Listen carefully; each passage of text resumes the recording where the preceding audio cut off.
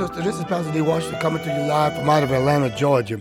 We want to thank you once again and welcome you back to the Promise of Our Father podcast. And we want to thank all our listeners out there who's been participating and sharing the gospel of the kingdom of God with others. We want to thank God for all our spiritual cuts leaders that is out there doing the work of the ministry and edifying the body of Christ and teaching on the words of eternal life. We thank you so much, and may God continue to bless you and your families forever. And without further ado, we're going to get right into the word, because I want to get into this place where God wants us to be at, because we need the words of eternal life in the things that we are experiencing in the earth today. Now, just because you see what you see in the wars in Israel, in the wars in Ukraine, in the war in Russia, in rumors of wars and death all over the place, eternal life still exists in the earth because God promised it. So I want to continue to focus on what God promised, because it's easy to focus on tomorrow is not promised. It's easy to focus on we all have to die, but now the focus has to change with the people of God, because now we have to praise God and repent and say, Father, hey, thank you, because you have promised me that I have eternal life, that I can have eternal life. You promised that to us. So this is what we teach here at the Promise of Our Father podcast. Maybe this message is too much for you from the ministry you're in, but if you want to grow in the spirit of Him and in the promise of our Father, you're going to have to understand this is how we teach it. Without further ado, let us go to 1 Kings. Chapter 17, 1 Kings chapter 17, verse 17. And it reads, Now it happened after the things that the son of the Zarephath woman who owned the house became sick. And his sickness was so serious that there was no breath left in him. And I got to tell y'all straight up, the boy was dead, y'all. And I explained to you why he died. So she said to Elijah in verse 18, in 1 Kings chapter 17, verse 18, What have I to do with you, O man of God? Have you come to me to bring my sin to remembrance and kill my son? See, people are a trip. She got what she asked for, but now she is blaming it on the man of God. I know people like that. I was like that once before myself. So I want you to realize it ain't just people. Sometimes it's us ourselves. And I'm grown enough to admit that I've done that many a times, blaming somebody else for what I did without even taking responsibility, what I'm blaming others for. Blaming other people for my wrong actions did not resolve the problem at all. Until I confronted what I was blaming, I was able to unravel what I was blaming. So when I confronted it. And in verse 19, and he said to her, Give me your son. So he took him out of her arms and carried him to the upper room where he was staying and laid him on his own bed. Then Elijah cried out to the Lord and said, O Lord, my God, have you also brought tragedy on the widow whom I lodged by killing her son? Man, that's heavy. Verse 21 says, And Elijah stretched himself out on the dead child body 3 times. And he cried out to the Lord and said, O Lord, my God, I pray that you let this dead child soul come back to him. Come on. Then the Lord God heard the voice of Elijah, and the soul of the dead child, the widow, the Zarephath widow woman child, his breath came back to him and he revived. That's beautiful to me.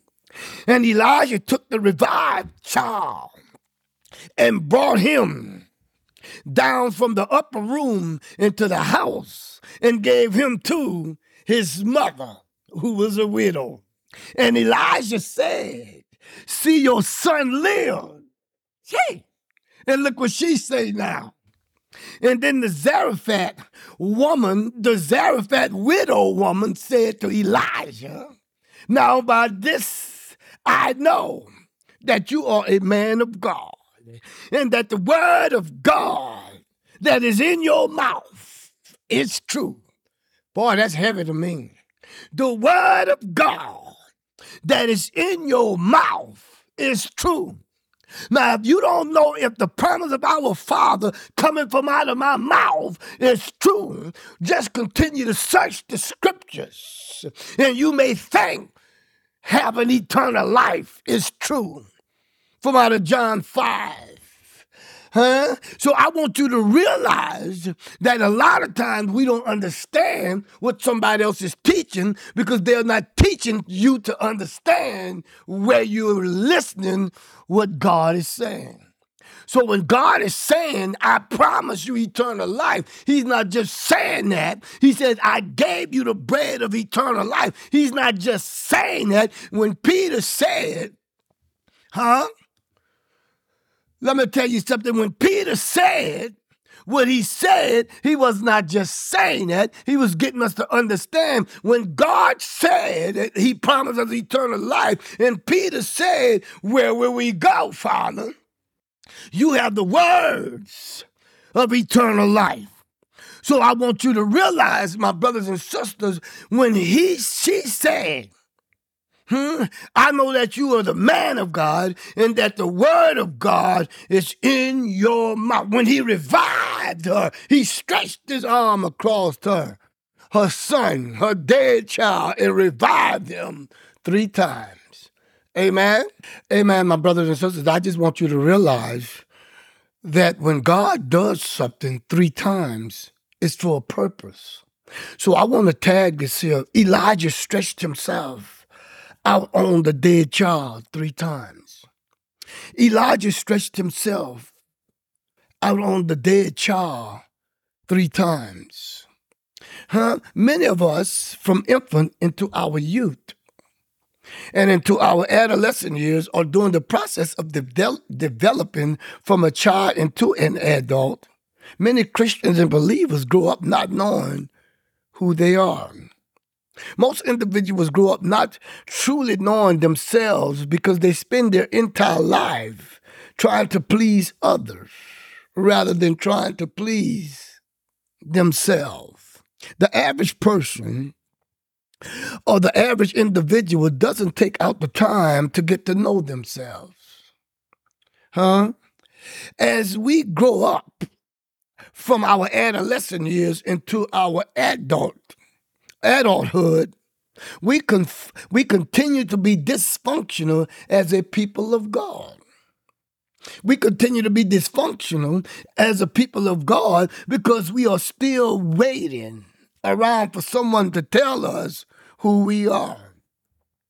The Word of God says, before God formed you in your mother's womb, he knew you.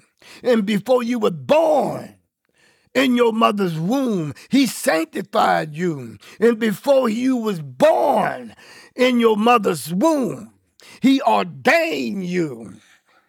That's Jeremiah 1:5. But yet in all, we continue to operate from a dysfunctional position in life. It is easier for others to tell us who we are rather than taking the time out to validate ourselves. Not everyone falls into this category, but there are so many that do. When we start searching our own hearts and focusing on our own anatomy or the branch of science that connects and concerned with the bodily structures of humans, then we can pursue with understanding ourselves as God who formed us, as God who shaped us, as God who ordained us before we were formed in our mother's womb. With that being said, this could be the major reason most Christians and believers and saints of God have difficult believing in the words of eternal life and living forever. As God has promised us, those who have been baptized and born again in the name of the Father, in the name of the Son, and in the name of the Holy Spirit, don't truly know the significance of the purpose of this baptism or the significance of these three bodies as one body in order to be in God.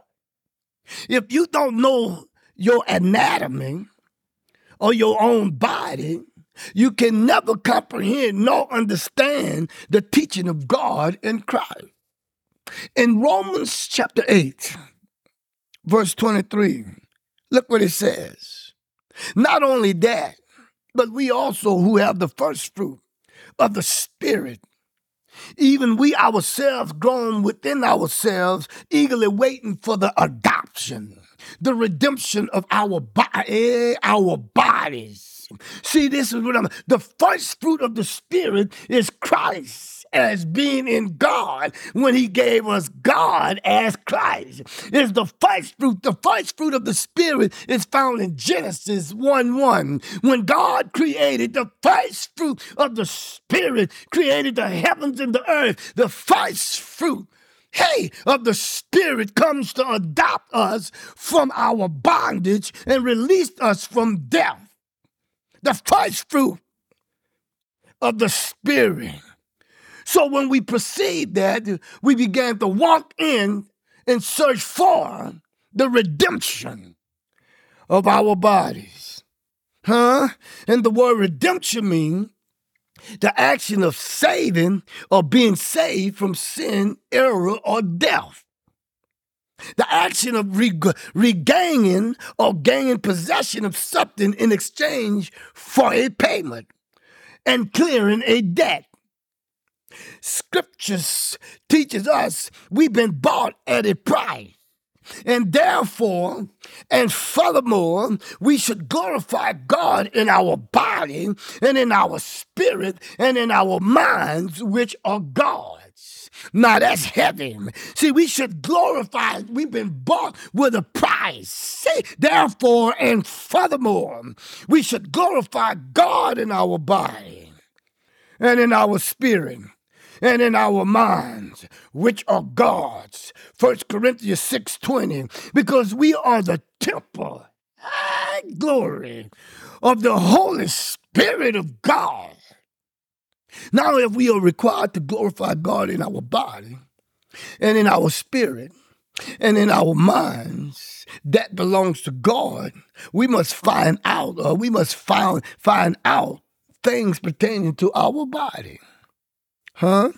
If in fact we are waiting for the redemption of it, and the redemption is the action of saving or being saved from sin, error, or death.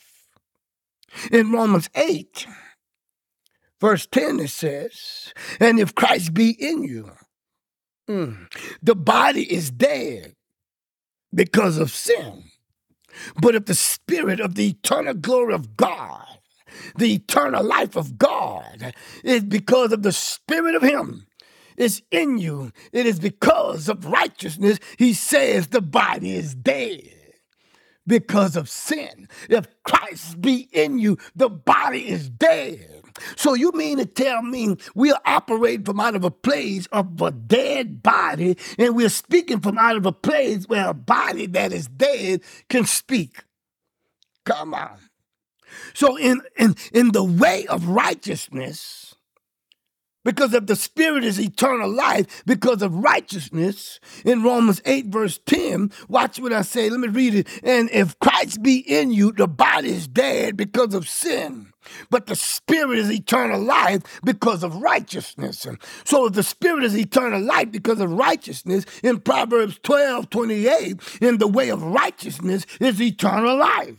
And in the pathway of eternal life, there is no death. So if you think that tomorrow is not promised, you are in unrighteousness.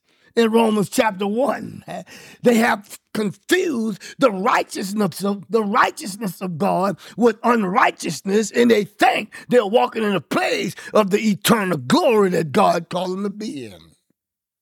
So if the body is dead because of sin, and if Christ be in you and the Spirit of God is in us and in you, you have eternal life in your body because the Spirit of God and the Spirit of Christ has bought you with a price. And we know, and we know now, we must glorify God in our body. And we know now that we must glorify God in our mind. And we know now that we must glorify God in our spirit because it is of God.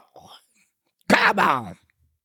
For all my spiritual church leaders, I need you to hear this, especially all those who have a problem with us here at the Spiritual Cuts Ministry and the Promise of Our Father podcast. You need to hear this. Let's go to Ephesians chapter 4. Ephesians 4. Christ ascended in verse 8. Ephesians 4:8. Christ ascended on high and led captivity captive and gave gifts to men. Let me read that again. Christ ascended on high and led captivity captive, and he gave gifts to women. And I want you to know in verse 9, he says, Christ descended into the lower parts of the earth. Verse 10, he says, Christ also ascended far above all the heavens that he might fulfill all things. So he had to go back where he came from in order for everything to be fulfilled. We'll find that out at the end of this presentation, and find out why he had to go back and for all things to be fulfilled. And Ephesians 4:11 is where I'm trying to get to for my spiritual church leaders out there. And Christ himself, not Jesus, but Christ himself, gave some to be apostles, some prophets, some evangelists, some pastors, and some teachers. See, Christ gave us some. He gave some to do that, but he gave it to us for a reason. And then Christ explained his purpose for choosing us as spiritual church leaders. In Ephesians 4:12, he said, this is why I chose you. After I ascended above, I went to the lower parts of the earth. I have bought you with a price, and now I'm ascended back to the Father to fulfill all things. Hey, he said, before I do that, I'm going to choose you as a spiritual church leader at Whosoever Moved Church. At Church Canuck. I don't know what church you attend, but I want you to realize that God is explaining something to us and why he did what he did when he chose us to be leaders. See, I'm not concerned with being a pastor or being a teacher or apostle or a bishop or all these different titles that they give themselves. I'm more concerned with actually operating from out of the Spirit of him and the promise of our Father and speaking the words of eternal life if in fact Christ did choose me. Because, see, people want to have a name and attach their name to what they want to have. See, I don't need a name to attach myself to what I want to have. I want to have what God promised me, and it was a gift. And I'm not going to let no one cheat me out of my reward and let you take my gift because you don't understand what God promised. So with that being said, in Ephesians 4:12, Christ explains why he gave us this position. He says, for the equipping of the saints, the equipping of the Christians, for the equipping of the believers, for the work of the ministry. See, a lot of individuals don't know you're equipped for ministry, but ministry don't begin until you understand what the work is. So, which is to teach on eternal life. Because I follow the pattern of Christ's teaching. If we all are taught by God in John 6:45 and in Matthew 23:8, it says that we only have one teacher who is Christ. So if Christ is our teacher and we are all taught and learned by God, we have to understand our teaching as spiritual church leaders should come from the ministry of Christ.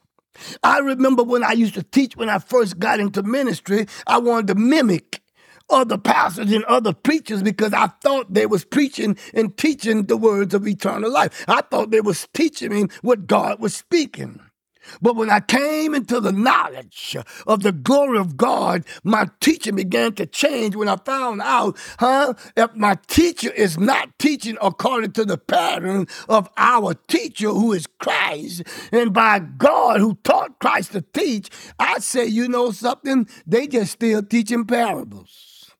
I taught many parables, and I think I was pretty decent at teaching parables.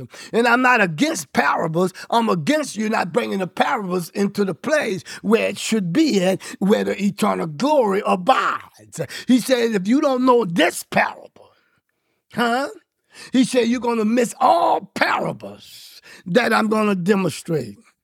So this is the purpose, for the equipping of the saints in Ephesians 4:12. The equipping of the saints and Christians and believers for the work of the ministry, which is to teach on eternal life, because we found out in John 6:27, we should work for the food. If I'm teaching, if he's equipping me to work for the work of the ministry, if he's teaching me for the work of the ministry, I need to find out what the work is. Because we found out what the work is, as I taught last week or the last episode in John 6:27. We should work for the food which does not perishes, or we should work for the food which does not cause us to die, but work and labor for the food that endures to everlasting life, which the Son of Man will give you. This is Jesus replacing our sinful body with his body as the Lamb of God to put us in the right and correct position, or put us back in right standard with God and Christ. Because Jesus' body bought us, but Christ's body deliver us. Christ's body deliver us from what Jesus bought us from. Take glory. To put us in the right position and the right or correct position and back into the right standing with God and Christ, because God put his seal of approval on the body of Jesus as the Son of Man and as the Lamb of God to take away the sins of the world through Christ's body.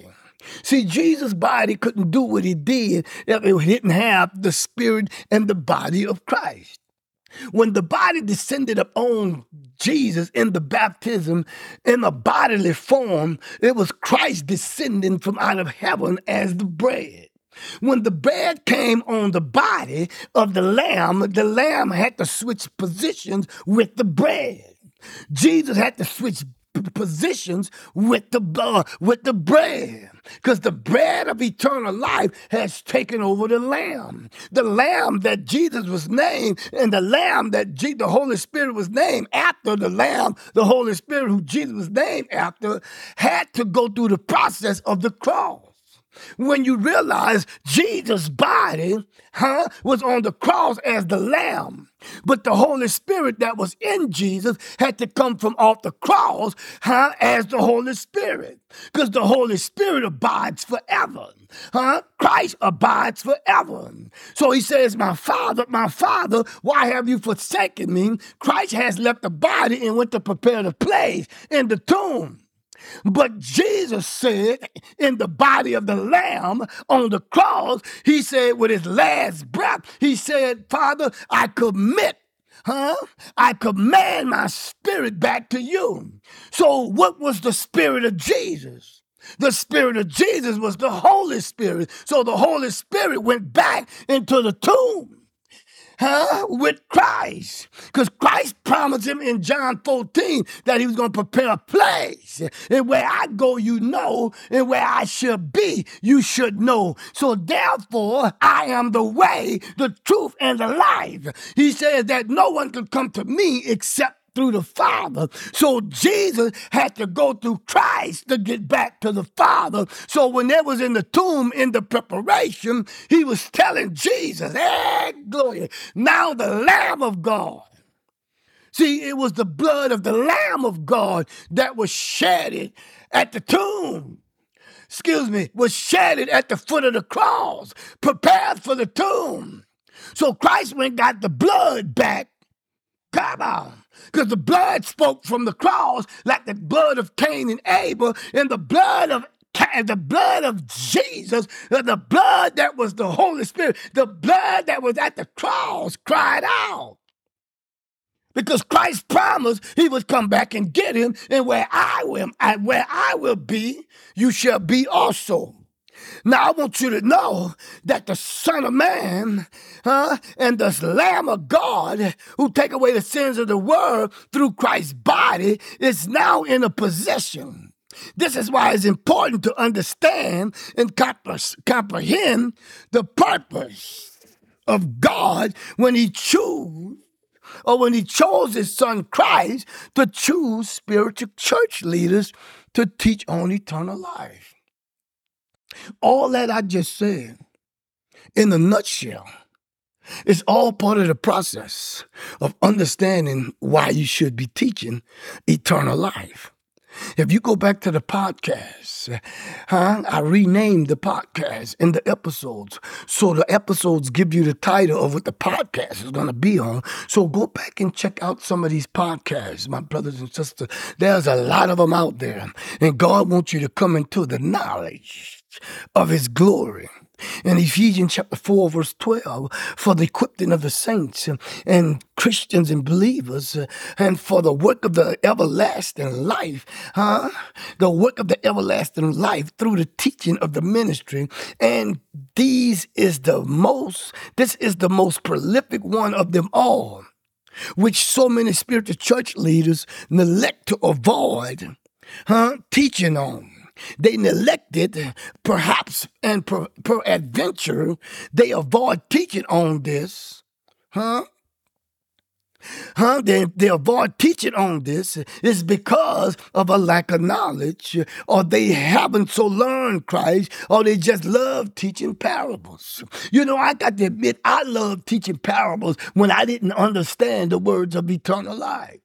So I'm not mad at if that's what you're doing. But we got to get in a place because death is trying to control the things of the earth. But the last enemy to be destroyed is death. And if the spiritual church leaders don't confront death and stop putting death in a place where it shouldn't be, because if you're saying we all have to die, death is number one. If you're saying tomorrow's not promised, death is number one. But if God is saying the promise that I promise you is eternal life, in 1 John chapter 2, verse 25. And he said, I'm writing this to you that you should not be deceived.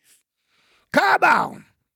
So the purpose of Christ teaching that is that he's writing this to you that you won't be deceived. In John 16, verse 1 and 2, he said that I got to break this down to you.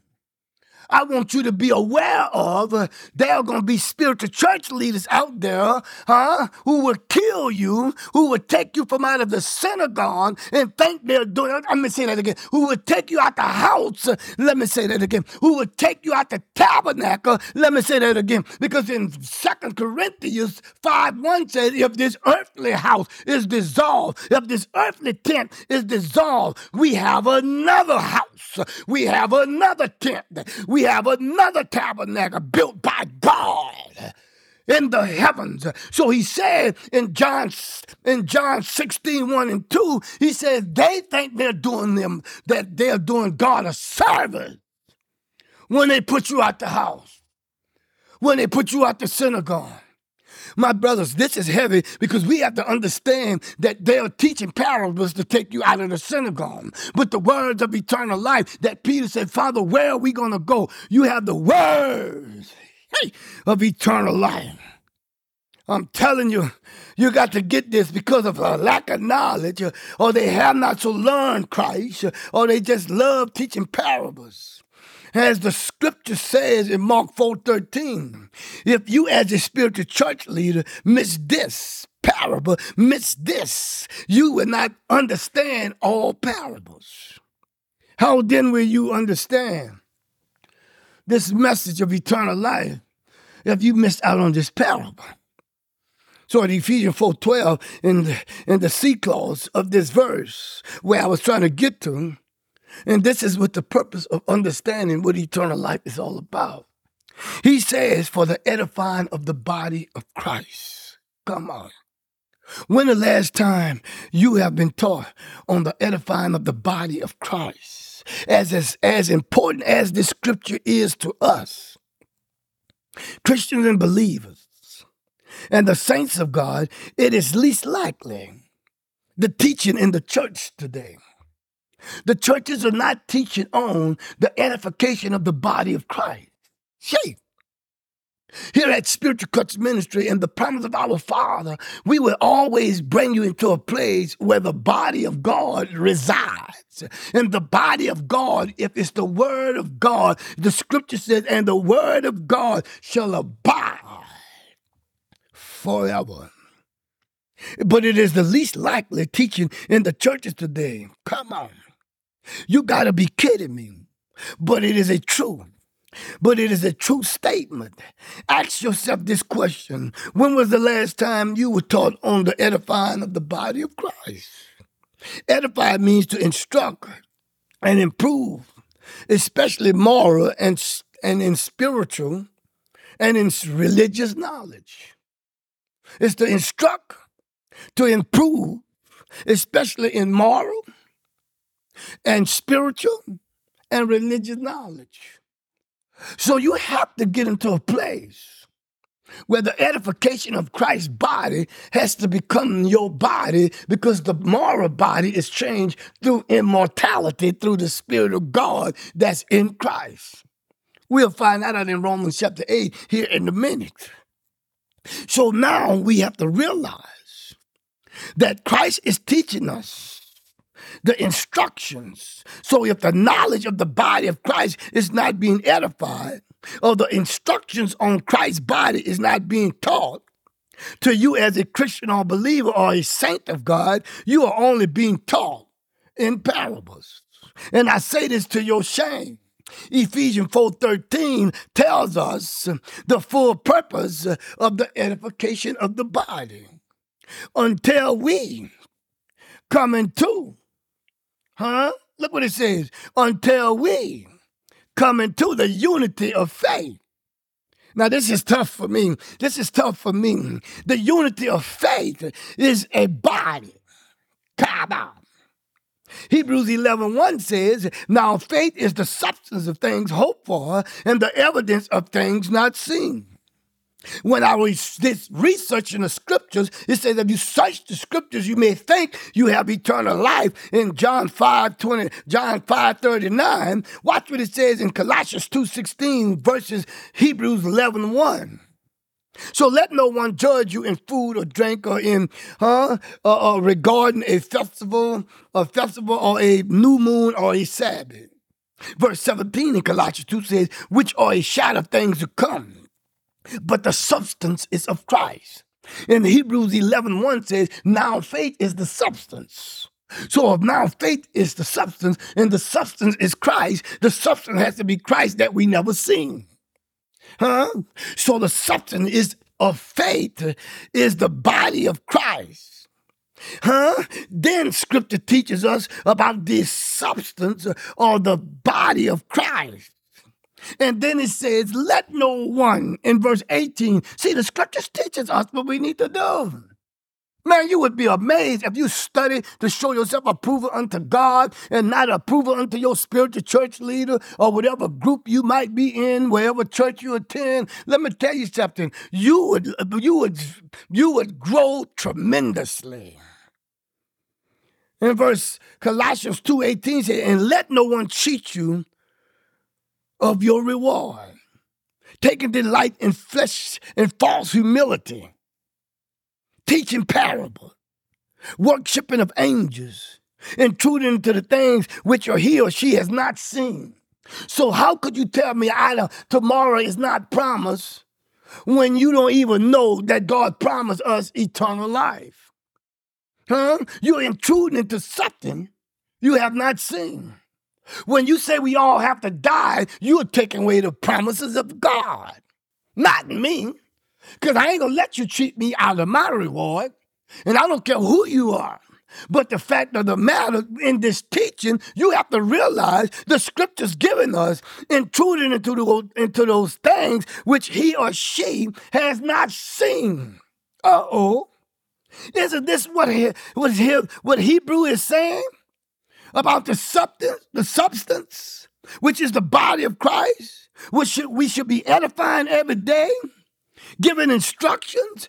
Instead, Christians and believers are listening to spiritual church leaders who vainly puffed up by his or her fleshly mind.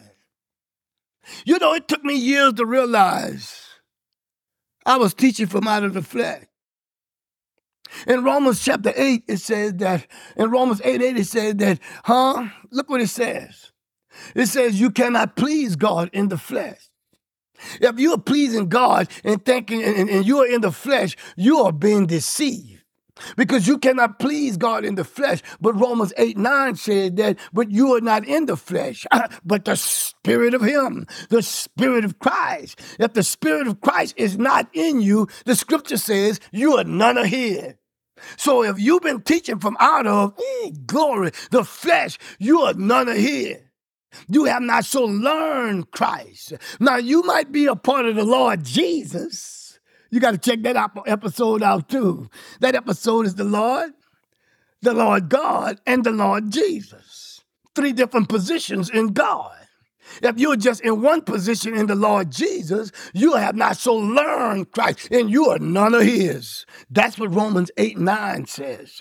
So go back and read it so you won't say, this guy just been saying all this stuff. I'm teaching today, so you better get with me. So I want you to know, believers and Christians and believers are listening to spiritual church leaders who are vainly puffed up by his own or her own fleshly mind. I was one of those individuals who was in my fleshly mind, just puffed up in all this teaching. So with that being said, don't let no one cheat you from out of your reward. Your reward is faith. Your reward is the substance. The substance of faith is the reward, is the body of Christ that we edifying that we have not seen.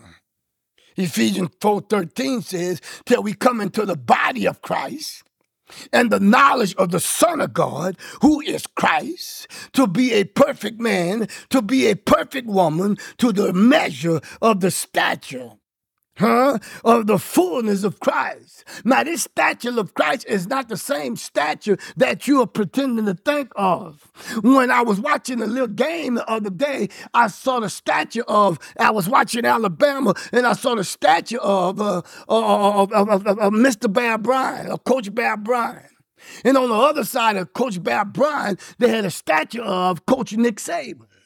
That's a statue that is dead, that is an image of somebody who's not here, and one of them is, at the time, Nick Saban. But the statue that he's talking about is not the same stature. One is dead and one is alive. But the statue, because the body is dead. You're in the stature of a dead body of Jesus, because Jesus' body had to die for us to have a stature. But the body of Christ is a picture of Nick Saban being the body alive as a stature. So I want you to realize, we are taught parables and not edifying the body of Christ. Because we don't realize the measure of the stature of the fullness of Christ is a body that's alive and kicking. Let's go to Ephesians 14. My God. Ephesians 4:14. That we should no longer be children of God. That we should no longer be Christians and believers, tossed to and fro and carried about with every wind of doctrine, by the trickery of men, teaching parables, And teaching on things that the spiritual church leaders have puffed up in their own mind. And the cunning and in the craftiness and the deceitful plotting, only teaching you parables. In the cunning craftiness of deceitfulness plotting that they're teaching on is only teaching you parables.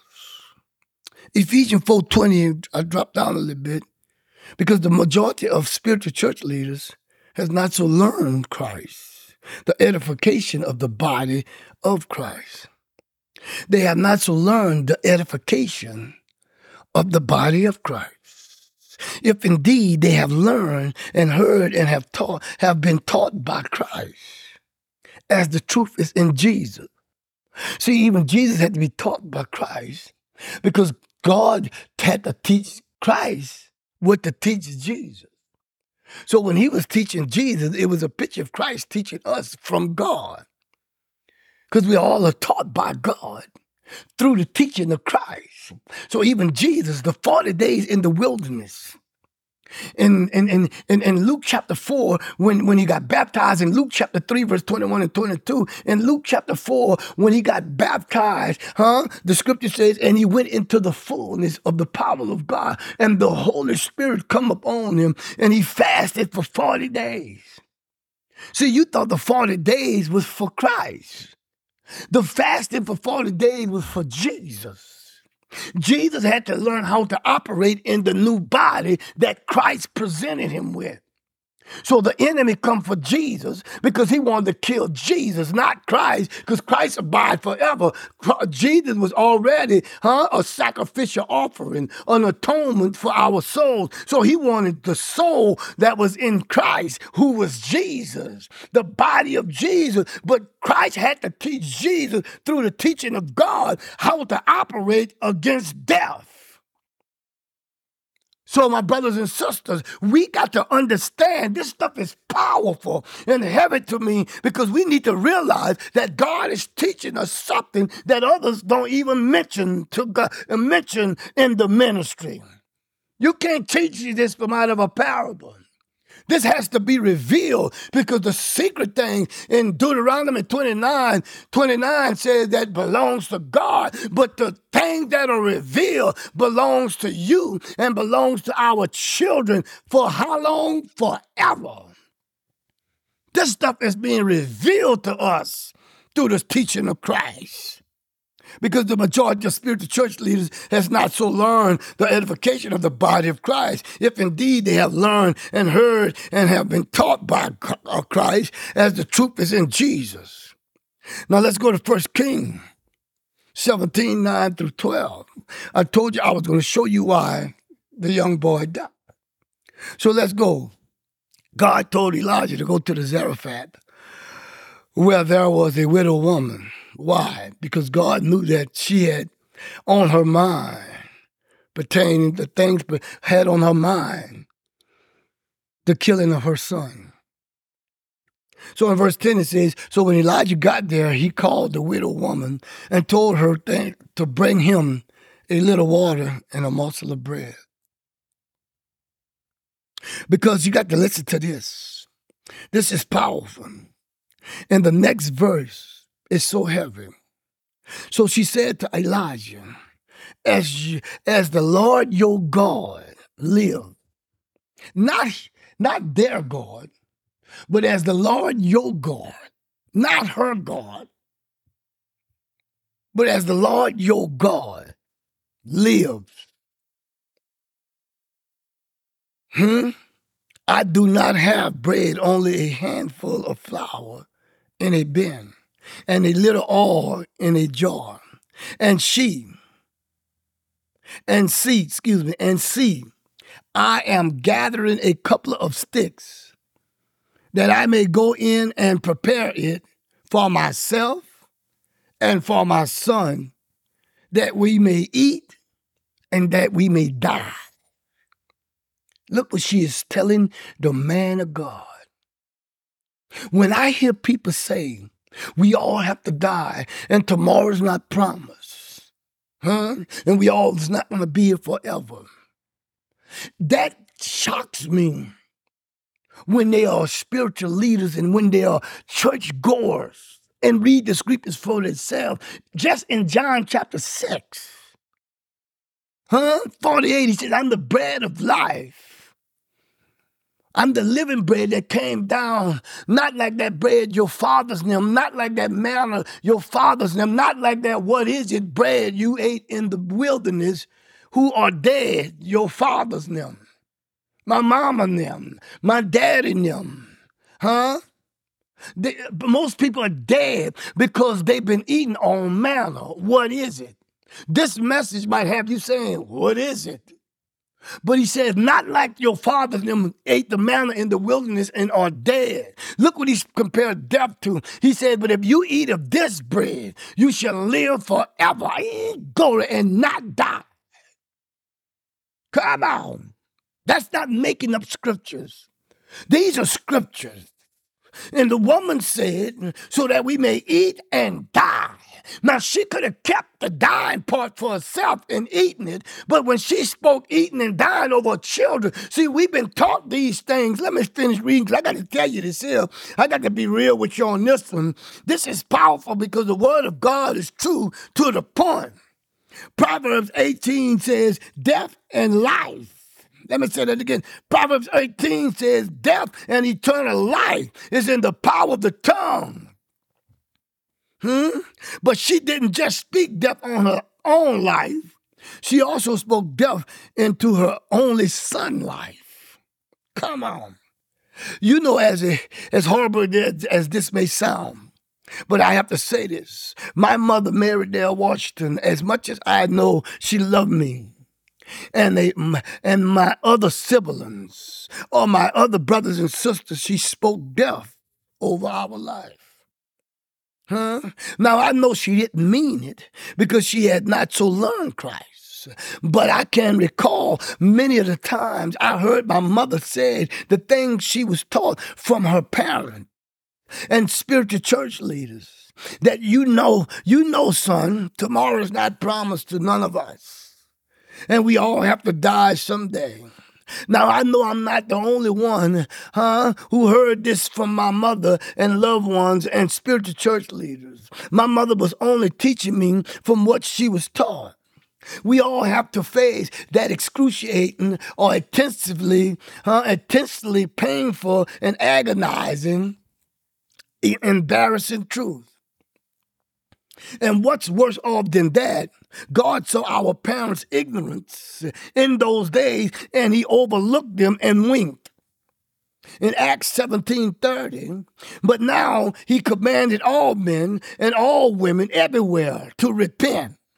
Maybe Israel have to repent. Maybe the United States have to repent. Maybe Russia have to repent. Maybe North Korea have to repent. Maybe Puerto Rico have to repent. Maybe Ukraine have to repent. Maybe Gaza have to repent. Maybe the Palestinians have to repent. Maybe so many of us have to repent. Because we are teaching we all have to die, and tomorrow's not promised. Maybe the spiritual church leaders, come on, have to repent. And my brother, I want you to realize there's nothing wrong with repenting when you are sincere in the repenting. And you go to repent means don't go back to where, don't repeat back what you've been repent from. That's my definition, but for the day anyway. But don't go back. In Acts 17:30 says, but now he commanded all men and women everywhere to repent because he will judge the world and has appointed a day, that he would judge the world in eternal life and in righteousness. Look what the scripture says in Acts 17:30. God is judging the world in eternal life and in right. Go back and read it from out of Acts 17. And the way of righteousness is eternal life. And there's no death in this path. God is not judging the world for death. He's judging the world because of eternal life. If you're speaking the words of death, he's judging you. But if you are in the place of eternal life, you're walking in the righteousness of the glory of God. Because in the way, Proverbs 12:28. In the way of eternal life, in the way of righteousness is eternal life, and there's no death in this path. But look how powerful Acts 17:30 says, repent, because God is going to judge the world. So I'm not surprised at all this that is taking place. I am in a place where I have to protect what God promised, because I'm not going to let no one cheat me out of my reward. And I ask that you do the same for your children's children. So God says repent, because he will judge the world, and he has appointed a day to judge the world in eternal life and in righteousness. Because in the way of righteousness is eternal life, and there's no death in the pathway. So my mother repent, and God overlooked her ignorance, just as he did with the widow woman who pronounced death on her son. Let's revisit 1 Kings 17:12. Now she spoke death over her life and over her son's life. A few months passed by, and then all of a sudden, her son died and had no breath left in him. Like I said earlier, the boy was dead. The widow woman spoke for these, The widow woman spoke for these. Let me say this again. The widow woman spoke for things she asked for, but she couldn't receive them when they were given. I gotta say that again. The widow woman spoke for things she asked for, but she couldn't receive them when things were given. See, when you go around and say out of your mouth, tomorrow's not promised, and we all have to die, you're asking for something that will be given. But I advise you, don't be like the widow woman who got what she asked for and then couldn't receive it when it was given. Come on. Death and life is in the power of the tongue. The scriptures verify that to be true through the widow woman testimony in 1 Kings 17:17. Now it happened after these things that the son of the woman who owned the house becomes sick, and his sickness was so serious there was no breath left in him. As I said earlier, the young boy was dead because of his mama spoke into his life. The mother of the widow mother got what she spoke to the man of God when he first came to her. The problem she had was not with the man of God. The problem she had was with God. Why?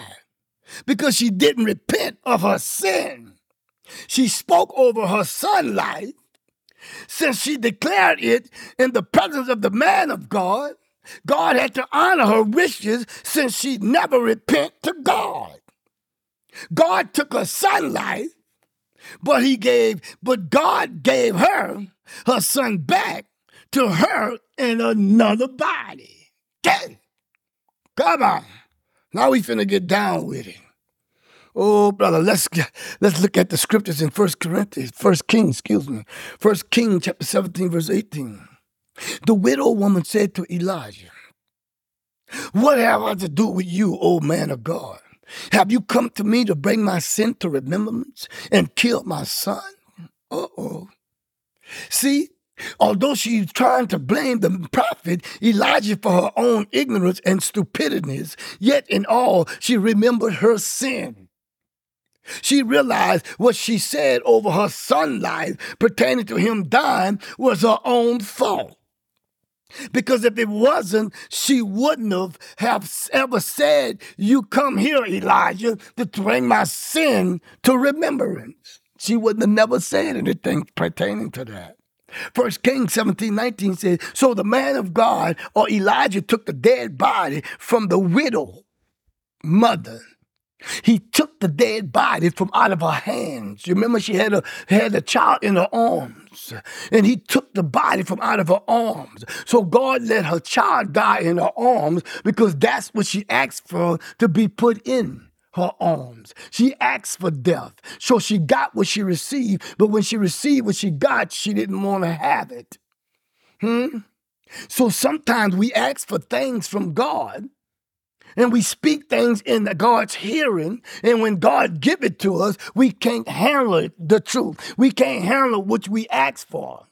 So if you're going around saying tomorrow is not promised and we all have to die and we all ain't going to be here forever, you are asking for tomorrow to be your day. Don't let no one cheat you out of your day, because God is going to judge you every day. God is going to judge the world in an appointed day. So don't let your appointed date be tomorrow, because you are speaking what they're saying and not speaking what you should be hearing. You're hearing the words of eternal life. And now you need to start speaking what you're hearing and not speak what they are saying. If they are saying it, let them say it by themselves, but in your mind, heart, and soul, where the glory of God resides in the 18 inches. You got to speak the words of eternal life. In 1 Kings 17:19, so the man of God, or Elijah, took the dead body from the widowed mother. This young man's dead body is in the position where God can show his glory and the power of his resurrection. 1 Kings 17:20 says, Elijah he cried out to God with a loud voice. And then he stretched himself out on the dead child body 3 times. This is heavy. Let me give you some scriptures to give you a picture of a child dead body. 2 Corinthians 4:10 says, we are also carrying about in the body the dying of the Lord Jesus. Remember I said that earlier, that the life of Jesus also may be manifested in our body. So the dead body that is of sin, when Christ is in you, is Jesus. For we who live are always delivered to death for Jesus' sake. Not Christ's sake, but for Jesus' sake, that the life of Jesus also may be manifested in our mortal body. So the body that died as a lamb has to be manifested in our mortal bodies in order for sin to be present in the body that has no sin. Because the body of Jesus took away the stain and the sins of the world as the lamb. The Lamb of God was never Jesus. Jesus was named after the Lamb. The Lamb always was God. When Abraham in Genesis chapter 14, when Abraham told his son in Genesis 22, he told his son Isaac.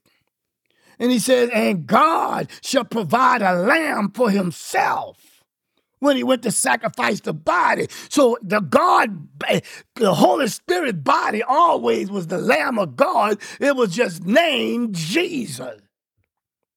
So we are actually operating from out of the body that is sin because of Jesus. But the Lamb took away the sins of the world. So now, for we who live are always delivered to death for Jesus' sake, that the life of Jesus may also be manifested in our mortal body. Therefore, in Genesis 2 Corinthians 4:16, it says, therefore we do not lose heart, even though our outward man. Therefore we do not lose heart, even though our outward woman is perishing. Yet the inward man and the inward woman is being renewed day by day. If you're speaking the words, we all have to die and tomorrow's not promised, it's not the renewed words of the day by day. That's the law. And the law has been fulfilled under the promise. That's why we need to renew the spirit of our minds that is created after God in true holiness and was created after God in true eternal life. Romans 8:10 and 11. And if Christ be in you, the body is dead because of sin, but the Spirit of God is eternal life because of righteousness. In Proverbs 12:28, this is just a rehash. He says that in the way of righteousness is eternal life, and there is no death in its path. But Romans 8:11 says, but if the Spirit of him who raised Jesus from the dead dwells in you. So now the Spirit of Jesus, the body of Jesus being raised, but the body of the Lamb sustained in a sin. So if the Spirit, look what he says, and the Spirit of him who raised Jesus from the dead dwells in you.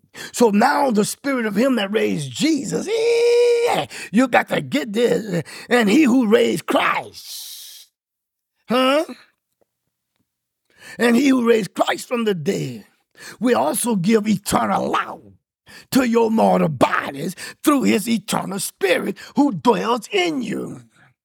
So you have to have the body of the Holy Spirit, the body of Christ, and the body of God who God raised from the dead.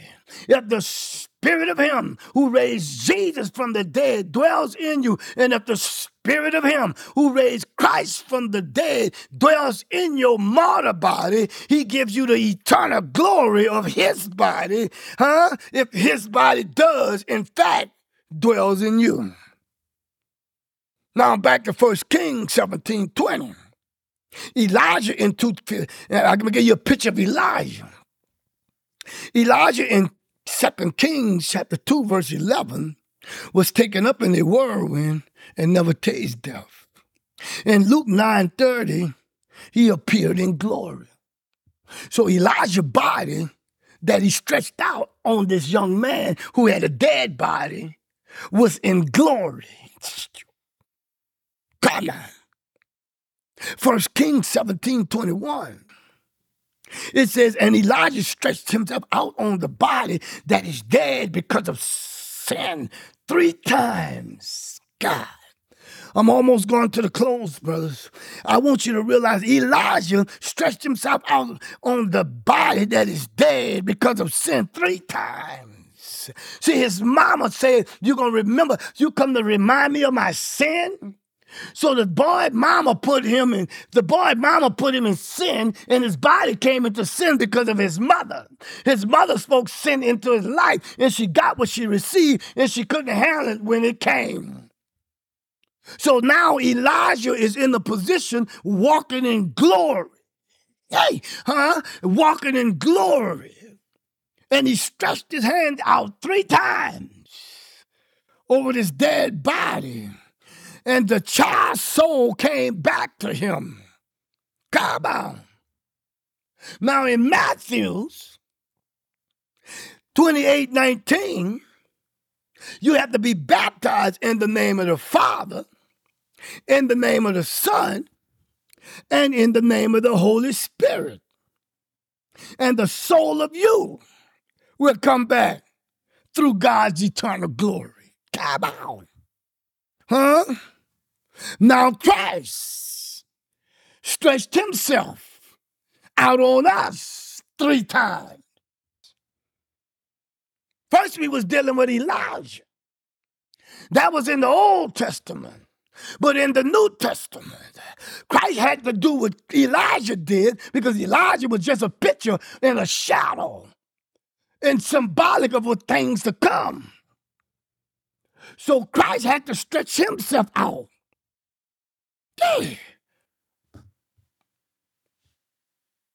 You hear me? So Christ had to stretch himself out 3 times. Yeah, glory. Because Elijah was only a shadow of things to come. In John 16, verse 7, Christ said, nevertheless, I tell you the truth. It is to your advantage that I go away. For if I do not go away, the helper, the promise of our Father, will not come to you. But if I depart, I will send him to you. Christ stretched himself out on us 3 times. Come on. Now let me explain that through Scripture. In John 20, verse 19, it says, on the first day of the week, when the doors were shut, where the disciples were assembled, Scriptures teaches us Christ came through the doors that were shut because for the fear of the Jew. But when you unravel what that means, it means that Christ came through the shut doors because the disciple was fear of death. Okay. Then Christ showed them his hands, and Christ showed them his side because he was illustrating to them that he has power over death, the grave, and Hades, and anything that is dead in the front of him. Even the door, the 6-inch door, he walked through it. Come on. So if Christ can get through a door that's 6 inches, he definitely can get through a body that is dead because of sin. Come on. That his power that he had over death.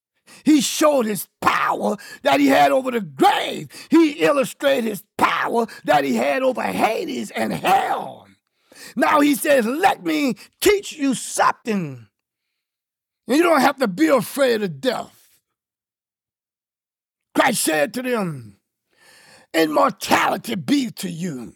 In verse 21 in John 20, 21, immortality be to you. As the Father has sent me, I also send you. This is heavy because the body of Christ is in another form. You remember when Elijah presented the boy body and he stretched his arms out across him 3 times, that child body was in another form. Okay. Come on. This is heavy because the body of Christ is in another form. When he finished telling them then, John 20, verse 22, as the Father has sent me, I send you. When he finished speaking that, look what he did. He breathed on them and said to them, receive Jesus Christ, the Holy Spirit. My God. When Christ breathed on his disciples, this was a picture of him stretching himself out on them 2 times. Why 2 times? Because Christ was in the body of Jesus, who God gave the name from the Holy Spirit. And now when he breathed on them, it was only 2 times. Because it was him as Christ and Jesus as the Holy Spirit. So that's only 2 times. But Elijah stretched himself out. Glory. 3 times. Now you have to remember, in John 16:7, where he said it is to your advantage that he go back to the Father, because if he don't go back to the Father, you will not receive the promise of our Father.